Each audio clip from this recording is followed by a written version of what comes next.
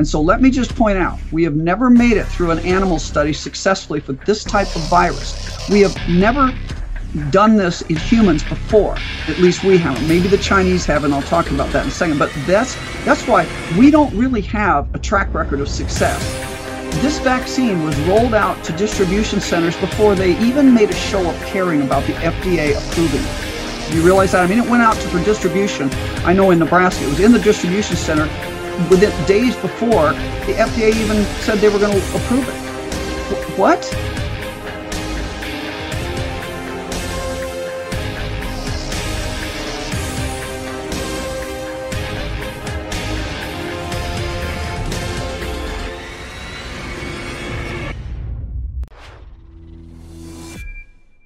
Do you get the sense that medicine is being weaponized against our freedom and that this coronavirus is being used to trample our rights?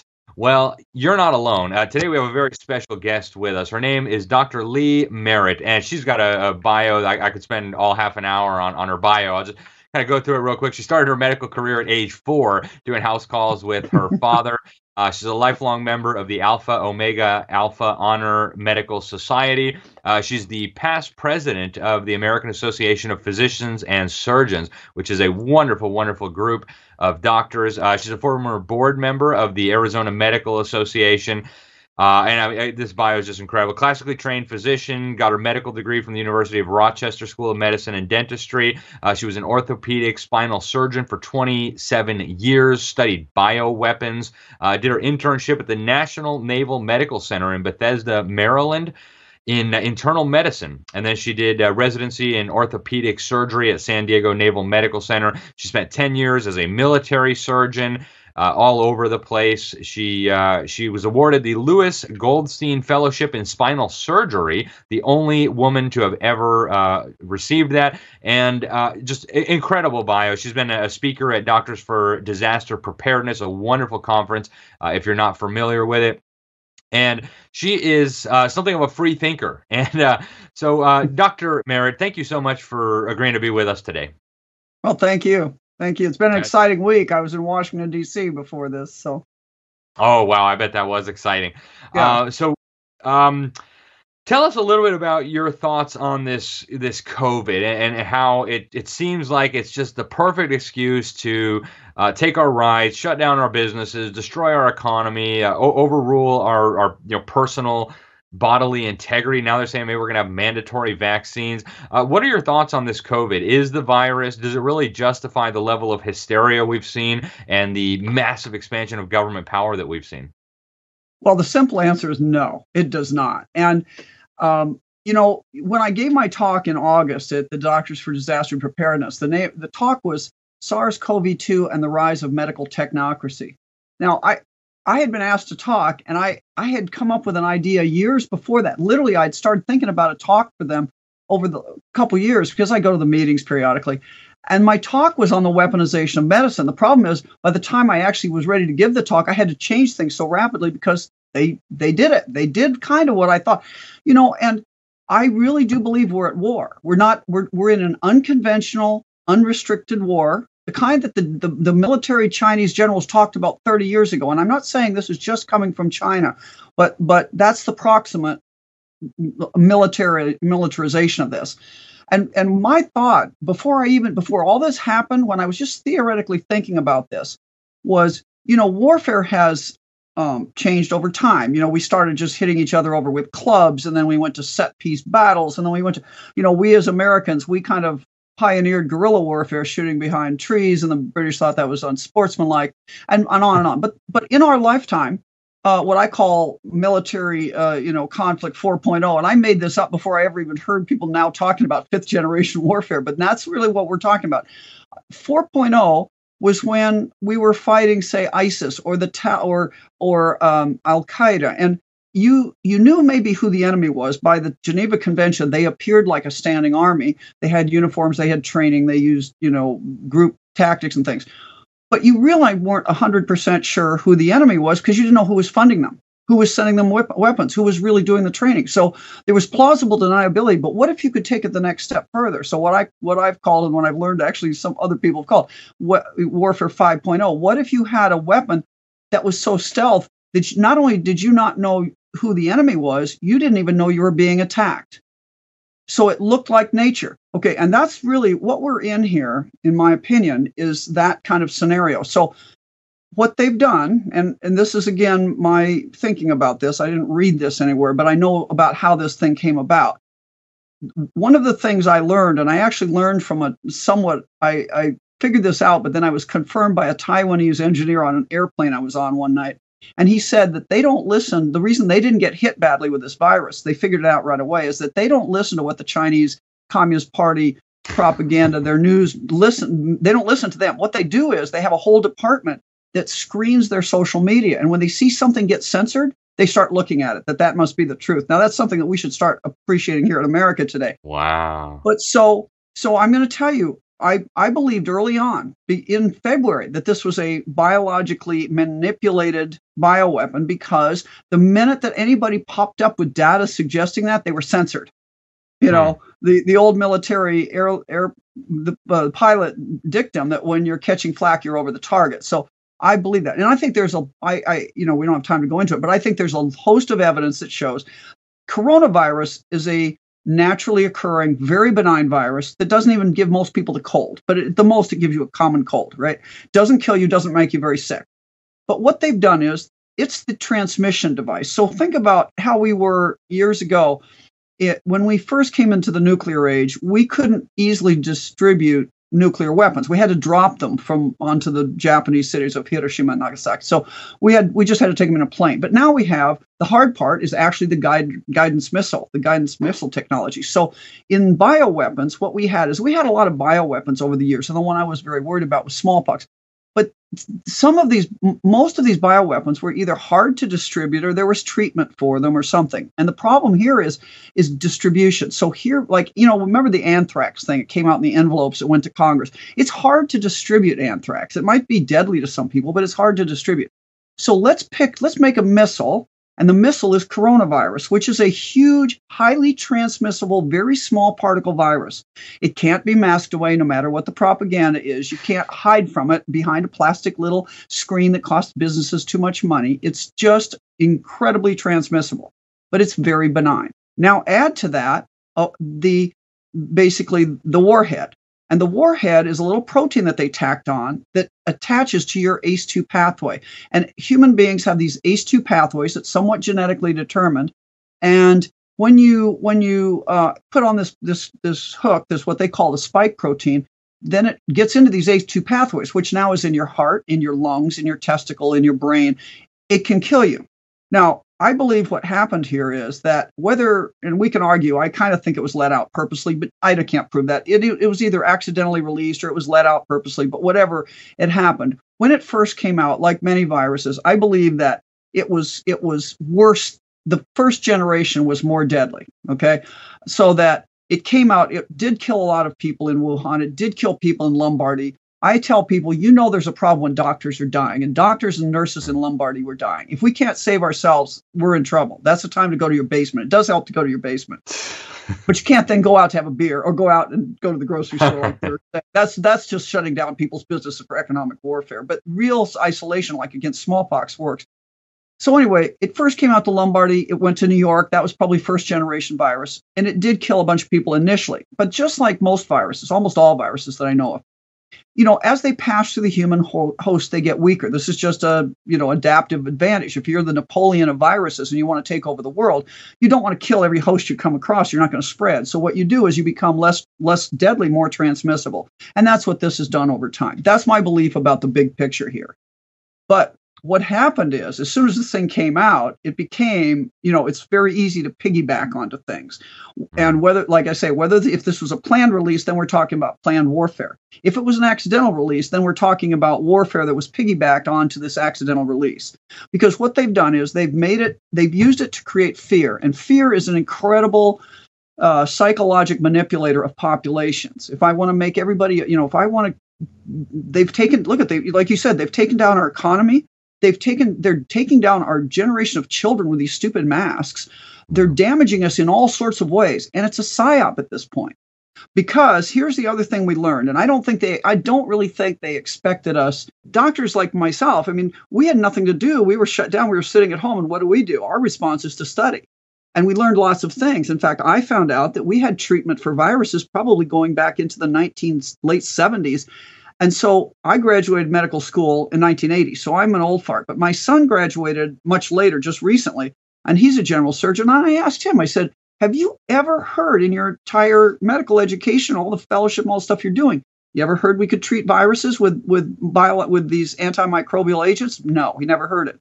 Called my friend in Florida, 40-year internal medicine professor, real medicine doctor. I said, you ever heard that we could treat viruses with some kind of antimicrobial agent? No, he never heard that. So this is the biggest lie. I tried to publish a paper called that, but they made me change the title to something I can't remember. But it's about the fact that they've lied to us for 40 years about this treatment. So here's the big picture. If you bring out a virus like this, you don't need, when we talk about vaccines and things, why do we have vaccines? We have vaccines because we didn't have treatment for smallpox. We didn't, and it was a very deadly disease. That made sense to have a vaccine. We didn't have treatment for polio initially, so it made sense to have a vaccine. But this, even without doing anything, this disease has a 99.991% chance of survival in last viral season. I'll call it a viral season because it really isn't just a flu season anymore. But, in the winter season, that's what our last season, that's what our horrible, including New York and everything, that was the overall survival in the world. As opposed to a standard viral flu season, it's 99.992%. You see the big difference. So number one, it's not that all deadly. But number two, we actually have a treatment for this that works extremely well. In spite of all the propaganda and the attempts to falsify the medical literature, which they've gotten caught at, and the attempts to just dismiss anything they don't agree with, we have treatment for it, and it really does work. So we don't need, and you'd say, why would they hide treatment? Well, I can come up with two reasons. One is that your $69 billion vaccine industry goes to zero if you have an effective treatment for all these viral airborne diseases, right? So mumps, measles, blah, blah, blah. It might help all of these. We don't know completely yet because they've hidden. And to be clear, you're talking about things like chloroquine and hydroxychloroquine. Right, and ivermectin. There are probably others. These are called lysosomotropic agents. And I can tell you that one of my friends called me. He's an anesthesiologist, but he's trained in India initially. And he was so excited. He called me in the middle of the night when we first we heard about it before Trump said anything. Because it isn't, I first thought that they said, they didn't want to go along with this because Orange Man bad. They just didn't want anything that Trump said was bad. But we actually knew about it beforehand. And it's much bigger than anything to do with Trump. So he called me and he said, I think I know how these things work, because he got out his old textbook of infectious disease and biochemistry, basically, from India, and he figured it out. And I said, okay, well, if that's the way it works, we should be able to find other medications. And then I found the term lysosomotropic agents, and I started looking for these. And it turns out there are a number of them. But the bottom line is, why don't they want you to know? Well, the $69 billion vaccine industry goes to zero. But even more than that, if we are at biowarfare right now, as a part of this multi-dimensional warfare, if you have a treatment in your back pocket, they cannot terrorize you with with viruses. And that's important because even if the way they've made this experimental, it's really not a vaccine, but whatever this thing is you want to tell that they're calling this Pfizer vaccine, this Moderna vaccine, this RNA thing, it doesn't prevent transmission by their own admission, okay?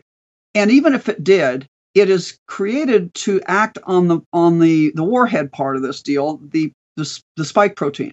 So next year, these guys and these bioweapons, which one of the other things I learned, sadly, is that there are these bioweaponeers all over the country, and that we literally have funded them. We've literally funded, think about this, we have funded a PLA virologist to come and work in our Army bioweapons lab. That is the height of insanity or treason. And PLA is People's Liberation Army, for the folks out there not familiar with the Chinese. That is communist China. Yep. Right. I mean, it went under the Clinton administration, by the way, it was completely illegal to have non-aligned foreign students. So if you were from Iran or someplace that was not one of our allies, You couldn't even work in a biology lab that worked with lesser pathogens, any pathogens that could be used as a bioweapon. So suddenly we've gone from that stance under the Clinton administration to under the Obama administration actually funding PLH, Chinese Communist virologists, to work in our bioweapons lab. It's absolute insanity.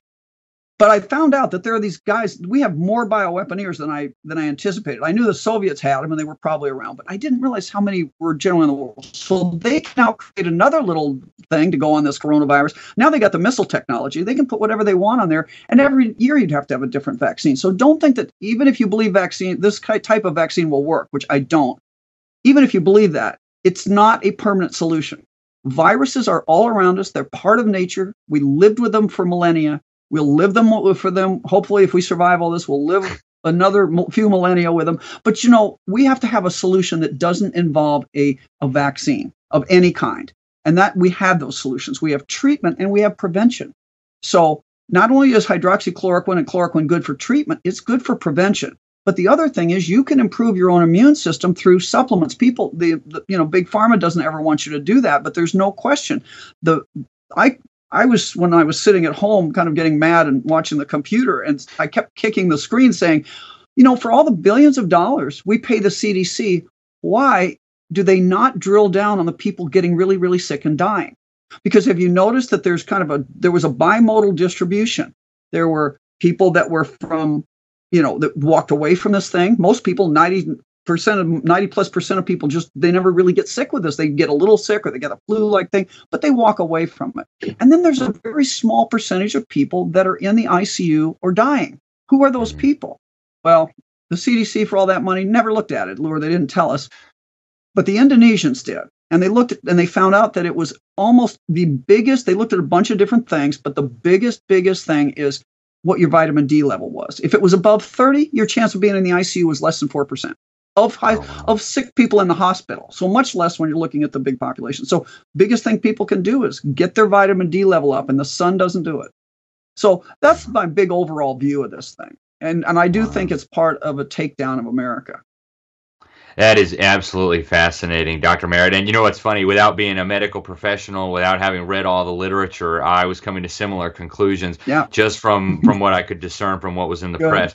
So I want to drill down a little bit more on these vaccines. It's a hot topic. Just yesterday, Biden, we're recording on Thursday, January, what's today, the 14th or the 15th, and the 14th. And just yesterday, Biden put out a tweet that he's going to ensure that every American gets this vaccine. I'm like, does that include me and my family? Do you have any concerns about the safety of the vaccine? And would you recommend to your patients, if you're practicing, to take that, or would it depend on their risk profile? What do you think? Oh, I have lots of concerns, not the least of which is for the integrity and the moral turpitude of the medical profession, because, we never force people to have a medical treatment. And no matter how you look at it, having a vaccine of any kind, whether it's a flu vaccine or this, is a medical treatment. Nobody should be coerced or forced to have it. And by the way, that's what we hung the doctors after World War II in Germany for that principle, for violating that principle, and we shouldn't be doing it. But the safety thing is this. So I always tell people, I'm not going to tell you whether to get a vaccine or not. You have to make your decision up, but you should be allowed to have informed consent. And that is getting so bad that if you put up the package insert for a vaccine on your Facebook, you can get taken down. So let's just keep in mind here, we're not getting informed consent here. We might think we are, we're not. So if you look at the history of these vaccines just real quickly, these are experimental biologics. I don't even like to call them vaccines because classically how vaccines work is this. You grow a bunch of the pathogens. So let's say it's measles. You grow the measles in a vat or in eggs, and then you take a portion of that and you make it less strong. You attenuate it. You make it weaker. And there's different ways of doing that. And then you inject it into people, and their own immune system sees that weakened pathogen, and then they react to it just enough that it puts it in their immunologic memory. And then when they're exposed to it the next time, they memorize it, and theoretically they can then better respond. That's what your real body does when it gets sick. You're just without all this vaccination stuff. You get sick with a virus, you get perfect lifelong immunity for the most part, and it's over. Okay. So but how is this different? Well, this is not they're not giving you a pathogen or a piece of a pathogen or a small piece with an adjuvant, which is a chemical that makes your immune system react more.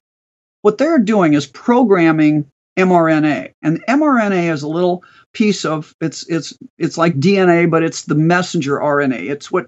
It's what makes proteins in the body. It's kind of like a computer chip that you put into a 3D printer, and then you tell it what you want it to make, and it prints it out, right? That we have that in engineering, and this is the biologic equivalent. I make some mRNA, and it tells your body to produce certain things.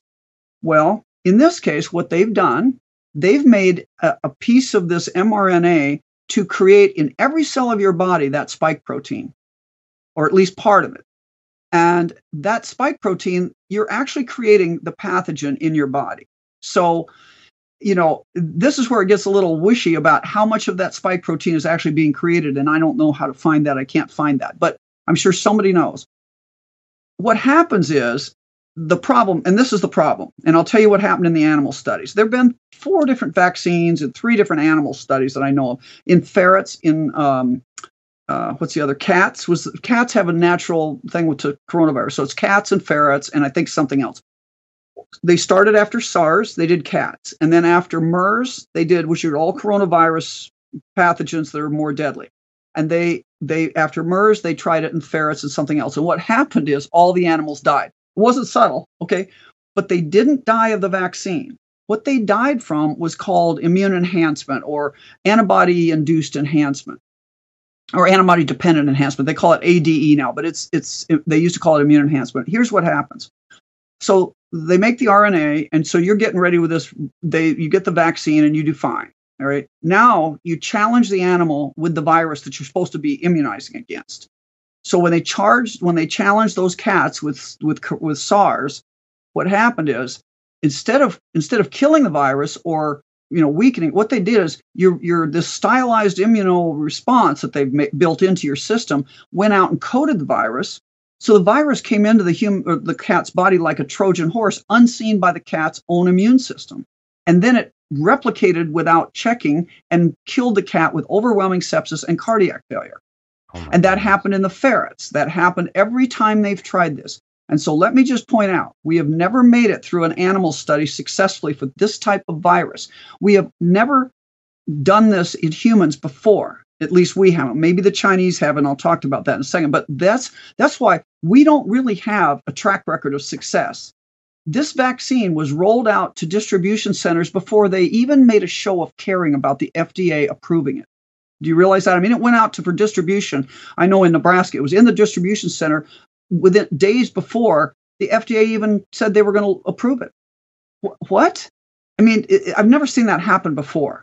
And the longest they've really followed people after the vaccine is 2 months. Well, you see, that's not enough time to know that we won't have that antibody enhancement problem. And I will make this military point. This is a perfect binary weapon. There's no way I know exactly what that mRNA is programmed to, and neither do you, and neither do most doctors. The doctors can't get at that data. That's the guys at the very top of this project, okay? They know, but we don't know. They say it's to the spike protein, but how do we prove it? We don't know. So if I were China and I wanted to take down our military, that's easy. I just do like we've seen happen. I make it to a something, something I could hook onto this coronavirus, like the spike protein or something else, another protein. And I just make an mRNA to that, but I know it doesn't exist in nature, so nobody's going to die from the vaccine. And then 2 years later, I release the whatever it is that I made. You see what I'm saying? The counterpart, and it causes this immune enhancement death. So it's a delayed death. That's what binary poisons are. They're delayed.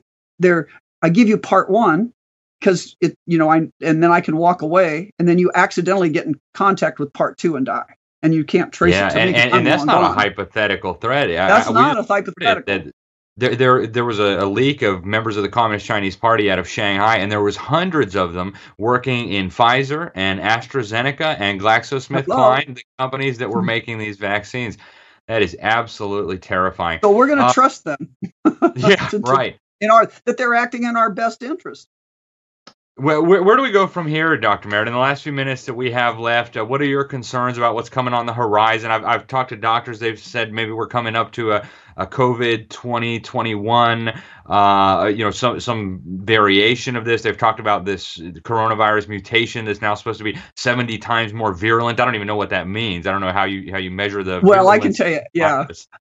That's actually that's the one from Britain. Don't even worry about that. That's just chump change. What they're saying is it's more transmissible. That's like saying I was going 95 on the freeway, but now I'm going to go 97. Okay. Don't worry about that. Transmissibility, we don't care about. This is so transmissible. It's making it a little bit worse. It's not going to be the problem. Lethality is what you're worried about. And that's what we're not talking about that. Now, they could come out with something else. But again, if you come out with something that's based on these airborne viruses like corona, we pretty much have a treatment, which is the hydroxychloroquine or the ivermectin. So why are they trying so hard? So what we need to do is we need to take back our world from the virology bad boys by having a supply of ivermectin and hydroxychloroquine available. Now, notice that what's the chance of this? 2 hydroxychloroquine plants burned down, and they say, oh, no, they weren't hydroxychloroquine plants. No, they made the precursors to hydroxychloroquine, right? So, you're being lied to at every turn. But what we need to do is we need to stand up. Now, I'm proud to say Governor Ricketts in Nebraska, he's one of the 5 governors who's not restricted hydroxychloroquine in any way, shape, or form. Everybody needs to ping their governor to stop signing this stuff that's being brought to us by the medical universities. They're all being paid by Fauci and the NIH. Let's get over this and let's give your people the ability to defend themselves. This is like saying, okay, we're going to have missiles incoming, but you can't build sandbags. You can't have a basement. You can't have a bomb shelter. No, that's not right. You should be able to have a defense. Doctors should be aware of the defense. We got to quit lying about the defense. And we need to tell people there are 5 or 6 things. I have a little COVID kit in my office. It's NAC, vitamin C, vitamin D, zinc, selenium, and quercetin, 6 things. And if you do that, you can improve your immune response and your own ability to fight this off and not get terribly sick. It's possible that they are going to come around with more dangerous things, though, in the future, and then we need more than that. So that's why we have to pump. We have to get the truth out. People have to push around the news that we have treatment, and patients are getting it, which is sad. Patients are afraid to go to hospitals because they know they're not going to get the right treatment. That is sad. But doctors, and I would just make this point to doctors. I get it if you're in training and you can't speak out. You're stuck. You're not. I don't fault you. I do fault everybody above that. The people that are taking the money from Fauci, the people that are taking the money from the NIH, that are willing to take that money and push remdesivir and kill people. Not because they're necessarily killing them with remdesivir, but they're killing them by omitting treatment early on as outpatient that works. And the doctors below those that are out of training, they have to make a moral decision here, because we should be prophylaxing people in nursing homes. We could be saving lives for $5 a week. We could be saving a lot of these old people, but they don't want to. Those are what they're considered kind of not contributory to society. That's where the Nazis went with this. People that are not worthy of living. We have to get over that, because you guys, the doctors that are making the choice to be quiet because, they got a mortgage, they got 2 kids, and they don't want to lose their university salary. It's time to rethink your position. I think everybody needs to in the medical community, we need to man up and be honest here. The information's out there. Don't tell me there's no evidence. They're lying to you about the evidence. If you really make any effort on the internet, you can find the evidence. And if not, you can go to the, I'm a frontline doctor. You can go to America's Frontline Doctors, AFLDS.com. You can go to the Association of AAPSonline.org, the Association of American Physicians and Surgeons, and many other organizations are speaking up now. Excellent, Dr. Merritt. That's the last thing I was going to ask you. Any final websites that people should visit? The American Association of Physicians and Surgeons, which is a phenomenal group. The Frontline Doctors. Any other groups, and any parting words of wisdom for us, Dr. Merritt? Well, there's the Barrington Declaration, and there's just so much on there. If you just kind of go to alternative sites, SOT.net has lots of good articles. I would say if you want to get out of the pandemic right now, it's really easy. You turn off your TV, you take off your mask, you reopen your business, and you live your life. You hug your relatives, you go see your old relatives, and you have neighborhood parties. Because let me tell you, we cannot live in a basement. Even if you think masks work, don't do this to your children. How many decades are you going to do this? Live every winter, every year in a mask from now on? No, not doing that anymore. Masks don't work. Amen. Yeah. Well, Dr. Merritt, thank you so much for spending some time with us. Thank you for sharing your incredible insights. Folks, as Dr. Lee Merritt, please share this video out. You know just as well as I do, it's probably not going to be up on YouTube very long or on Facebook. So, guys, get this out. Send it to your friends, to your relatives, to your mailing list. Share it on alternative social media platforms. This information is absolutely critical, folks. Lives are on the line. Our freedom may be on the line. So help get this information out. Visit those websites and share it with everybody you know. Dr. Merritt, thank you once again. Folks, thank you for watching, and God bless you all.